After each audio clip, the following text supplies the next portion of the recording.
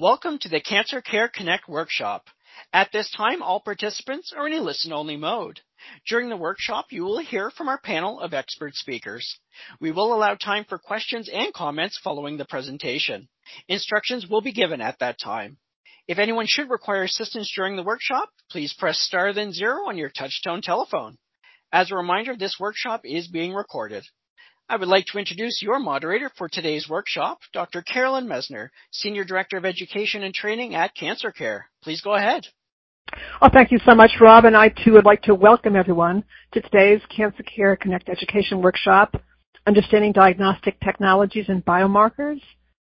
And I'm so delighted to have all of you on the call today. We have on the call today over 350 participants who come from all of the United States. And we also have international participants from Canada, Egypt, Greece, Iran, Ireland, Kenya, Malawi, Mauritius, Nepal, Nigeria, Pakistan. So really it's quite a large call of all of you on the call today. And I have to say that it's a credit to each of you that you've chosen to spend this next hour with us in discussing this topic. We have wonderful speakers on the call today, and I want to begin by introducing our first speaker. And our first speaker is Dr. Leonard Saltz, and Dr. Saltz is at Memorial Sloan Kettering Cancer Center. He is colorectal expert at the Memorial Sloan Kettering Cancer Center, and he also is a professor of medicine at Weill Cornell Medicine. And Dr. Saltz will be addressing a number of topics on today's program having to do with understanding diagnostic technologies and biomarkers, and it's my great pleasure now to turn this program over to my esteemed colleague, Dr. Saltz. Hello, everybody. It's a pleasure to have a chance to talk to you today. What I'm going to do in the next 10 or 15 minutes or so is talk to you about the concept of biomarkers and how these can be helpful to us in optimizing people's care when treating cancer. When we talk about a biomarker, what we're talking about is something that we can measure or identify that gives us some idea of what either might happen in terms of the cancer or what might happen in terms of the effectiveness of our intervention. So within the context of biomarkers, to help explain them, I'm going to divide them into two categories. One is called the prognostic biomarker, and one is called the predictive biomarker. The prognostic biomarker gives us a sense of the prognosis. Prognosis is a word we use a lot in the English language, and most of us don't really speak Greek, which is where it comes from. But gnosis, knowledge, pro, future, trying to gain some knowledge of the future is what a prognosis is, what's going to happen. And so a prognostic marker might tell us whether or not the patient is more likely to have a favorable outcome or more likely to have a less favorable outcome. And so the nature of a prognostic marker is by doing this test, we can either feel a little bit better about how things are going to go or we can worry a little bit more. But the very nature of a prognostic marker is it doesn't necessarily open up a treatment option. Now, that's where a predictive marker comes in. That's a different story. A predictive marker is something we can test that says this therapy is likely to be beneficial to the patient, or this therapy is unlikely to be beneficial to the patient, or the use of a particular biomarker may tell us this person is likely to do better with chemotherapy or is unlikely to benefit from chemotherapy. And you can appreciate how this information can really help us individualize our recommendations for each individual patient. So, for example, if we take a large group of patients that all have, let's say, breast cancer, for an example, and we say, should these people, after having their operation, have chemotherapy? Well, there are biomarkers that might be able to, that can give us important information and say, if your marker comes out this way, you're in a situation where whatever your chance of being cured is, we can increase that chance with chemotherapy. Other people with the same biomarker test may get a result that says, chemotherapy won't change your chance for cure, but of course chemotherapy will have side effect and risk. Therefore, it's not a good thought for you, okay? And so we can use the biomarker to say, across this population of patients that all look the same, this group will benefit from chemotherapy, this group won't benefit from chemotherapy, and obviously we can use that information to decide who we're going to recommend chemotherapy for and who we're not. Now, another way of looking at these markers in terms of breaking them down and understanding is a marker that opens a new possibility versus a marker that blocks a potential possibility, what I call an inclusionary biomarker, something that includes the patient in a new option that we wouldn't otherwise think of, or an exclusionary marker. So, for example, in lung cancer, some patients with lung cancer may, on genetic testing of their tumor, show a particular mutation, a mutation in the epidermal growth factor receptor, a mutation in a gene called ALK, a mutation in a gene called ROS. If we see those markers, that biomarker tells us that drugs that we have that target that particular marker could be helpful to the patient. And that's where we get into the concept of a precision medicine. We see in the tumor a biomarker that says, here's something that is making the cancer grow, and we have a drug that can do something about it, and we treat with it. So that's an inclusionary marker. We know that if you have that particular mutation, then a drug will help it. If you don't have that mutation, and we treat you with a drug that's targeting that mutation, it's going to be wasting everybody's time, because it's not going to help you, because the drug is going after something that isn't there. So we can use these biomarkers to tell us this person has a tumor that is going to have a high probability of being vulnerable to this particular targeted drug. And another person, we don't see the target, and we say this person really has no realistic chance of benefiting from this drug, so we're not going to give them the expense and the toxicity of trying. Now, in the field that I take care of the most, which is colorectal cancer, we have an important marker that is mostly exclusionary, but I want to give you an idea of how this is changing over time. And that's a gene called KRAS. And what we've learned is that KRAS mutations are present in a substantial number of patients that have colorectal cancer. And there is a class of drugs that inhibit a receptor called EGFR receptor drugs that will only work if KRAS is normal, if it's not mutated, if it's what we call wild type. And so we've learned to test these patients, all of our patients with colorectal cancer, looking for the marker, the biomarker of a KRAS mutation versus a KRAS wild type, because we know that if there is a mutation, that this class of drugs, which has side effects and expense, has no chance of helping. And therefore, we're not going to expose the patients.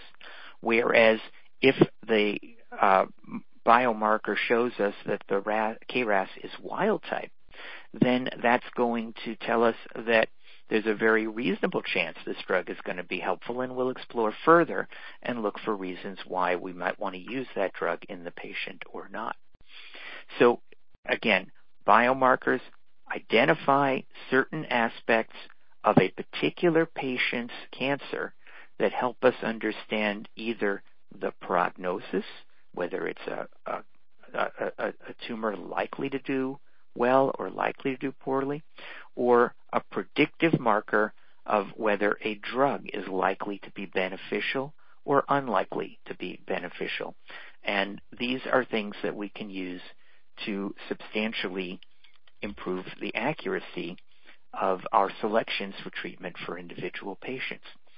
Now, I mentioned that KRAS is an exclusionary marker, that it tells you that the drugs that we have on the market now, a particular class of them, won't work. But once we see that target, then researchers go to work, on trying to understand how to hit that target. And now we have a subset of KRAS, a particular type that is called, where the specific mutation is called G12C, where there are now drugs on the market that hit that mutation. So it's a KRAS G12C mutation is both exclusionary for one class of drugs, but inclusionary for another class of drugs. And so what we need to do with all of our patients is gather the information and then use it to decide what is going to be the most likely approach that's going to be helpful. Now, one of the things to bear in mind in these markers is they have advantages, they have disadvantages. They're worth talking to your doctor about before you decide if, in fact, you're comfortable with having this having these tests drawn on you. Because if we're talking about a prognostic marker, of course, if it comes up with good information, that's reassuring and that gives everybody a comfortable feeling. But you always have to consider the other possibility. We could draw a prognostic marker and get the answer we don't want. And if it's information that isn't going to change our management, then it's really kind of a discussion that you need to be having with your caregivers about whether this is information that's going to be beneficial to you and whether you're the kind of person that wants this information or not. So not every marker that we have is a marker that every patient is going to need or going to want. And this is, again, one of the topics that you want to be discussing with the caregivers when you make decisions. Now, one of the topics I was asked to talk about today, in addition to biomarkers, was clinical trials. And these really come together in a very important way because the vast majority of clinical trials these days are based on biomarker selection of patients. The idea of one size fits all for chemotherapy is really kind of a 20th century sort of thing. And the way that cancer treatment and cancer drug development is moving is identifying the specifics about a particular patient and his or her cancer that help us come up with the right targeted or appropriately directed therapy. So a understanding of the different biomarkers in a tumor may open up clinical trial possibilities. So if someone is working on a drug that targets a particular genetic mutation and your tumor happens to have that mutation, that's A, going to make that trial available to you, and B, make that trial a much higher probability shot than just taking a shot in the dark with a non-precision selected or non-biomarker driven trial. Other topics that I was asked to talk to you about today are guidelines in preparing for telehealth. And this is something I would argue that one of the only good things that came out of the coronavirus pandemic is moving the concept of telehealth and technology forward probably about a decade faster than it would have otherwise. And this is a tremendous convenience for patients because very often in the field of medical oncology, we can do an excellent job taking care of patients by an audio-visual conference. And I want to emphasize it's got to be video and audio. A telephone call, a telephone consultation is really not as good. As a clinician, I need to be able to read the patient's facial expressions, read their body language, see how they're carrying themselves.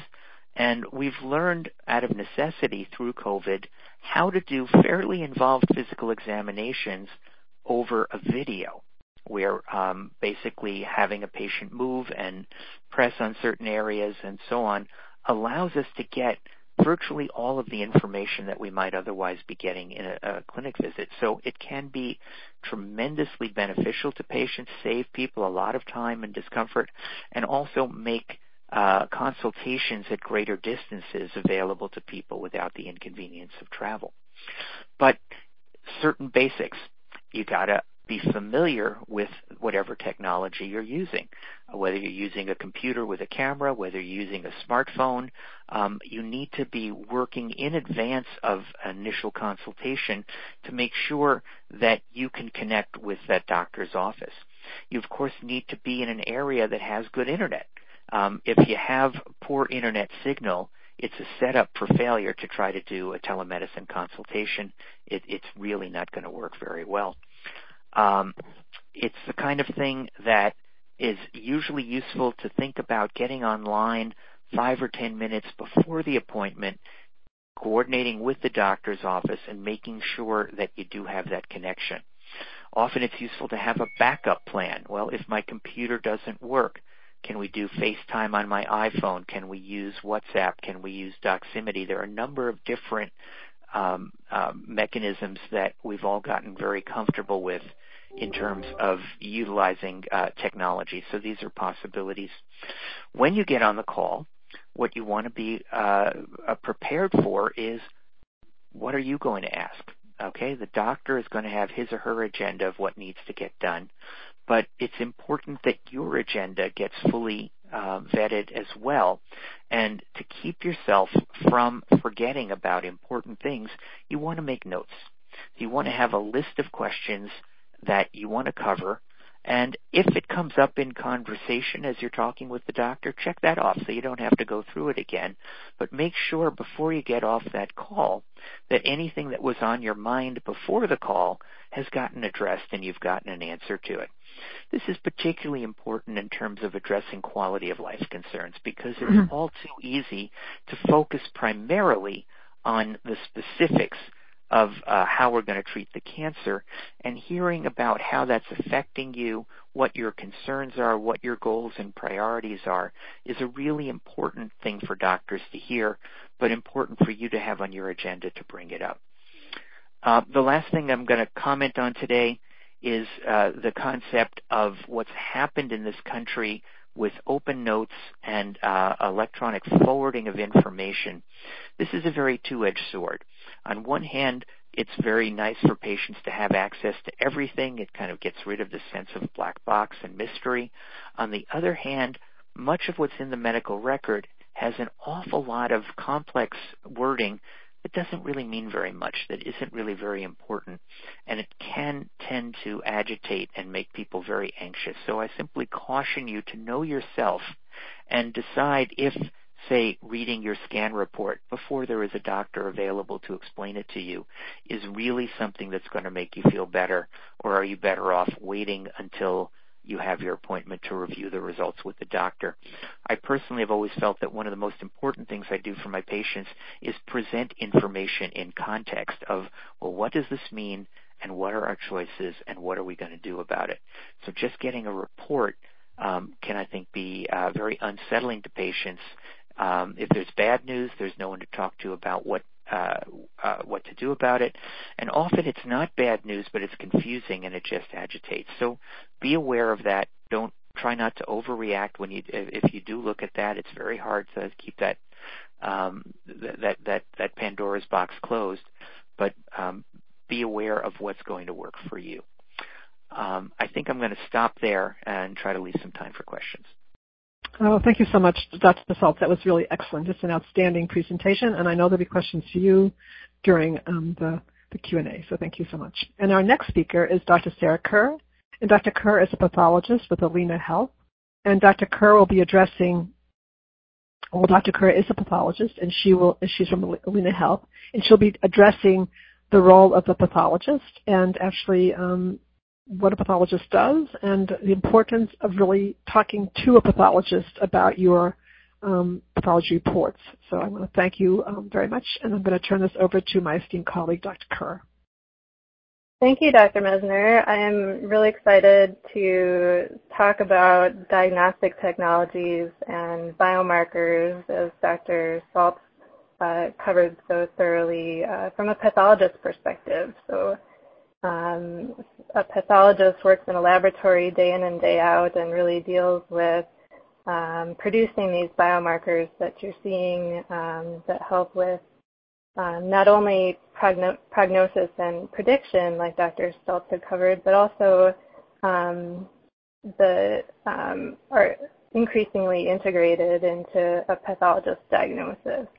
So first I'll cover what pathology is and what a pathologist does. So every time you get blood drawn or a biopsy or a surgery, a pathology laboratory handles those specimens from you and performs testing. For cancer, everything from blood to body fluids to small needle biopsies to surgical resections go from a patient to the pathology laboratory for more testing. And a pathologist is the doctor that leads that medical laboratory and is responsible for the test results. So there are many kinds of diagnostic technologies that a pathologist uses. The first that I'll talk about is microscopic diagnosis, where we take a look at those cancer cells under a microscope to determine the type of cancer. The tissue from a biopsy is sometimes smeared directly onto glass slides, which we call cytology, or sometimes it's processed, actually most often it's processed into a little block of wax in the laboratory, and then that block of wax with the tissue in it is cut into very fine, thin sections that are placed onto glass slides to look at under a microscope. The pathologist looks at all of the glass slides and determines what is causing the lesion that was biopsied. If we see cancer in the biopsy, we have to determine exactly what kind of cancer that is. Determining the primary site of the cancer, or where the cancer started, is often the most important first step in determining the best therapy.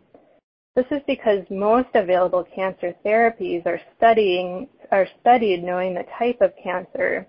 And so, for example, the Food and Drug Administration approvals for such therapies are usually based first on a pathologist determining the cancer type under a microscope with the use of pattern recognition and special stains. So the pathologist will determine if the tumor that was biopsied is a lung cancer or a colon cancer or a breast cancer or a blood cancer or some other type of cancer. Each type of cancer also has different subtypes and grades. So for example, lung cancer types are subdivided into adenocarcinoma, squamous cell carcinoma, small cell carcinoma, or other less common subtypes. And these specific subtypes of cancer have different approaches to therapy.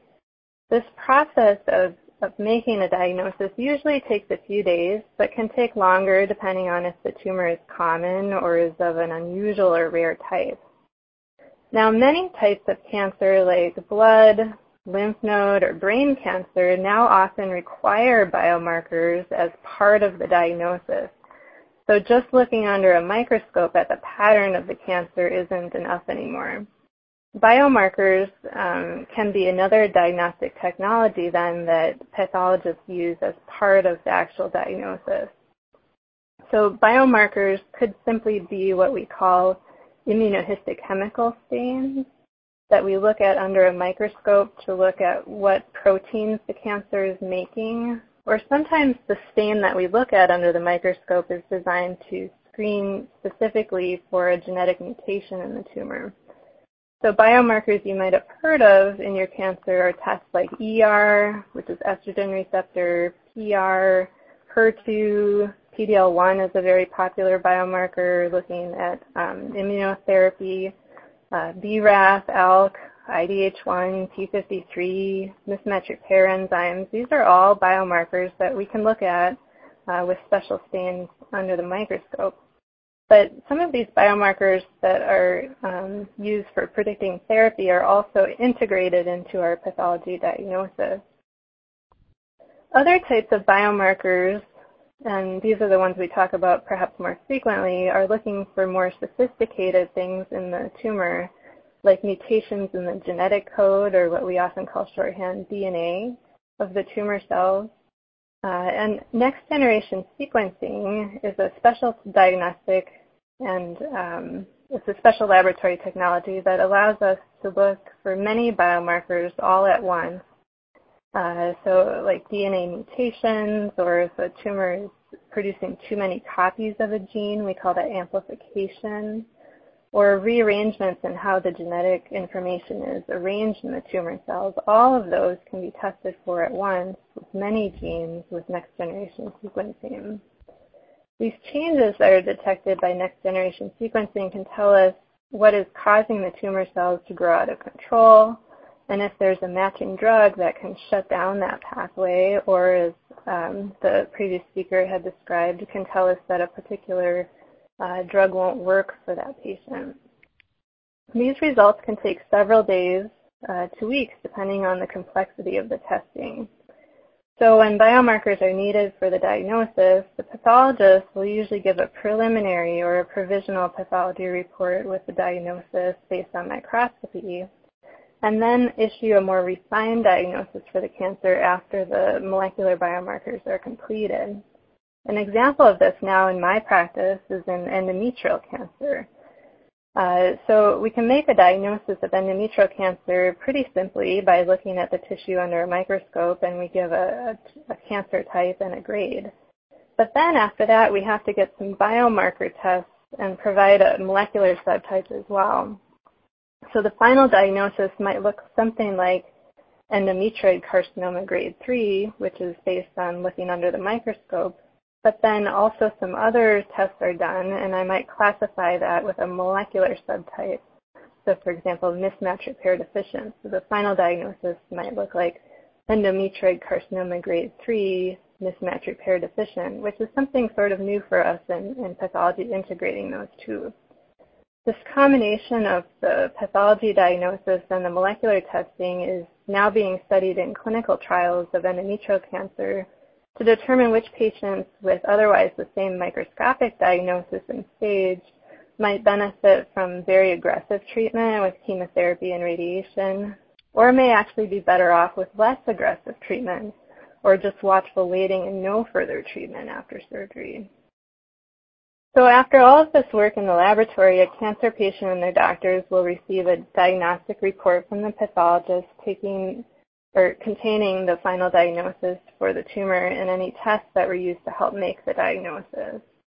The cancer center where I work has very specific rules for which tests the pathologist orders based on the cancer's type and stage, so that every patient coming through our doors gets the basic nationally recommended testing needed for that cancer type to determine the next therapy.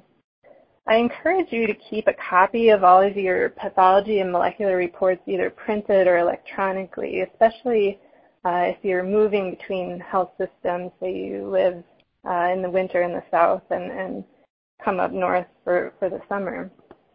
The diagnosis and biomarkers could even be important years down the road when memory fades of your cancer diagnosis and treatment. So keep these reports available. For example, if I'm looking at a biopsy of a lymph node and I know that the patient has a history of lymphoma or leukemia or a solid tumor like breast cancer, knowing that exact prior diagnosis and the biomarker profile will help me to be a lot more efficient to make a diagnosis for the current lymph node biopsy rather than having to start over from square one. So this saves a lot of time and money and helps me to make a more accurate diagnosis if I know the prior pathology report. Lastly, I just want to cover what I think are some key questions to ask your cancer team regarding pathology and biomarkers. So first, when your cancer is diagnosed, read your pathology report and ask questions about what that diagnosis means. Sometimes a cancer diagnosis is difficult for the pathologist, so you should ask your cancer team if your diagnosis might benefit from having a second opinion. Just like having a medical second opinion about your cancer treatment, your pathology slides can be sent to another pathologist to review to see if there's agreement on the diagnosis. Second, ask your oncologist whether all of the standard biomarkers for your diagnosis have been performed that could influence your next step in treatment. Sometimes it's possible that not all of the recommended biomarkers could be performed because the biopsy was too small. In those cases, you should ask your oncologist whether it would be worth trying to get another biopsy to get all of the biomarkers done, or if even a blood test, often called a liquid biopsy, might be enough. Often the decision-making for first-line treatment only includes a small number of very simple biomarkers, while decision-making for second or third-line treatments can be more complex and require more extensive biomarker testing.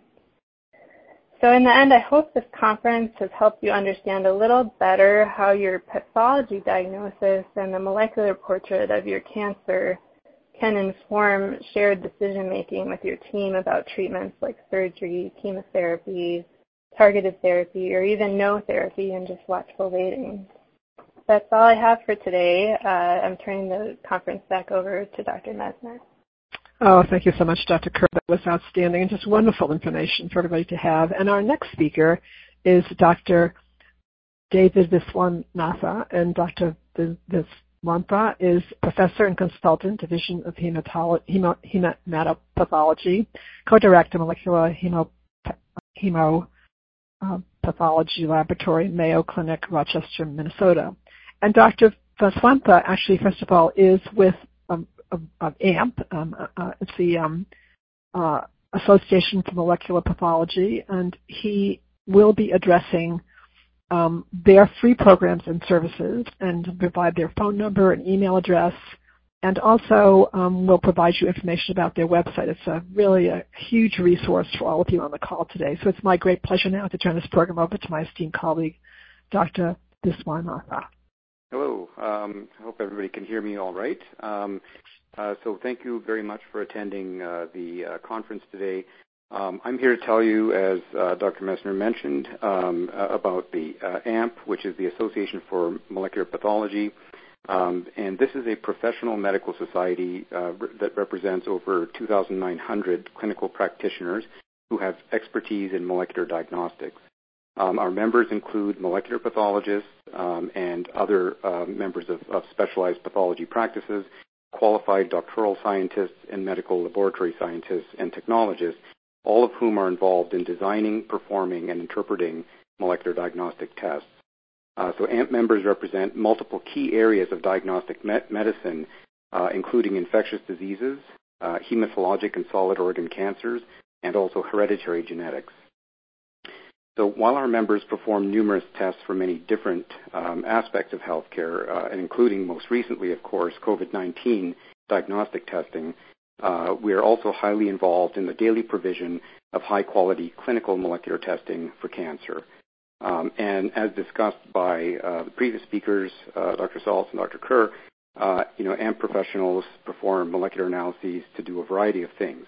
So the testing that are performed by AMP professionals in various labs around the country will help diagnose and or classify types of cancers, develop biomarker testing to help determine a patient's prognosis, and guide the best treatment plan before and after therapy, and also to provide molecular testing to determine an individual's risk of developing various types of cancer, so the heritable risk in some cases of developing a cancer in the future.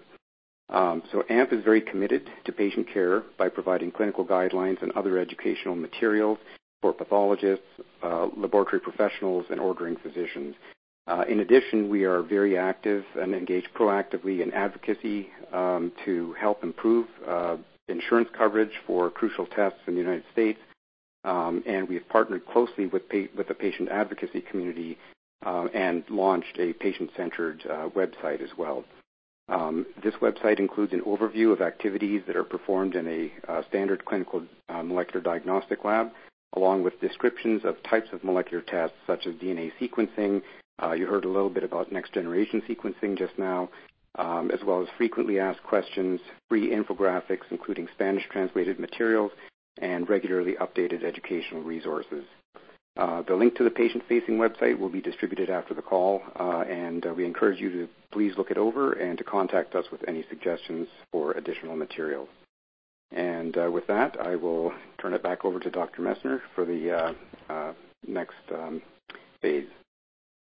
Thank you so much, Dr. Viswanathan, and thank you so much for being on this call today. And I really want to thank you for participating. We are delighted to be partnering with you today on this program, very important program.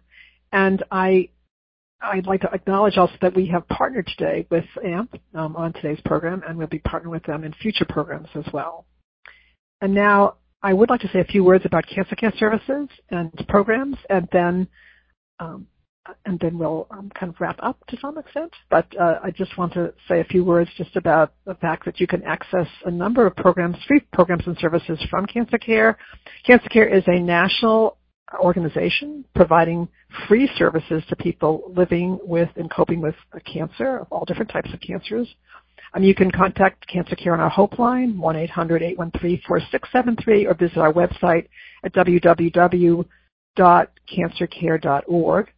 And most importantly, we would not want any one of you to leave today's program feeling you're alone. We want you to now know that you're part of the community of support, and we're all here to help you and to provide you with all the support that you need to cope with your cancer. So again, I want to thank you all for your participation today, and I want to wish you all a very fine day. Thank you all. Ladies and gentlemen, thank you for your participation. This concludes the workshop, and you may now disconnect. Everyone, have a great day.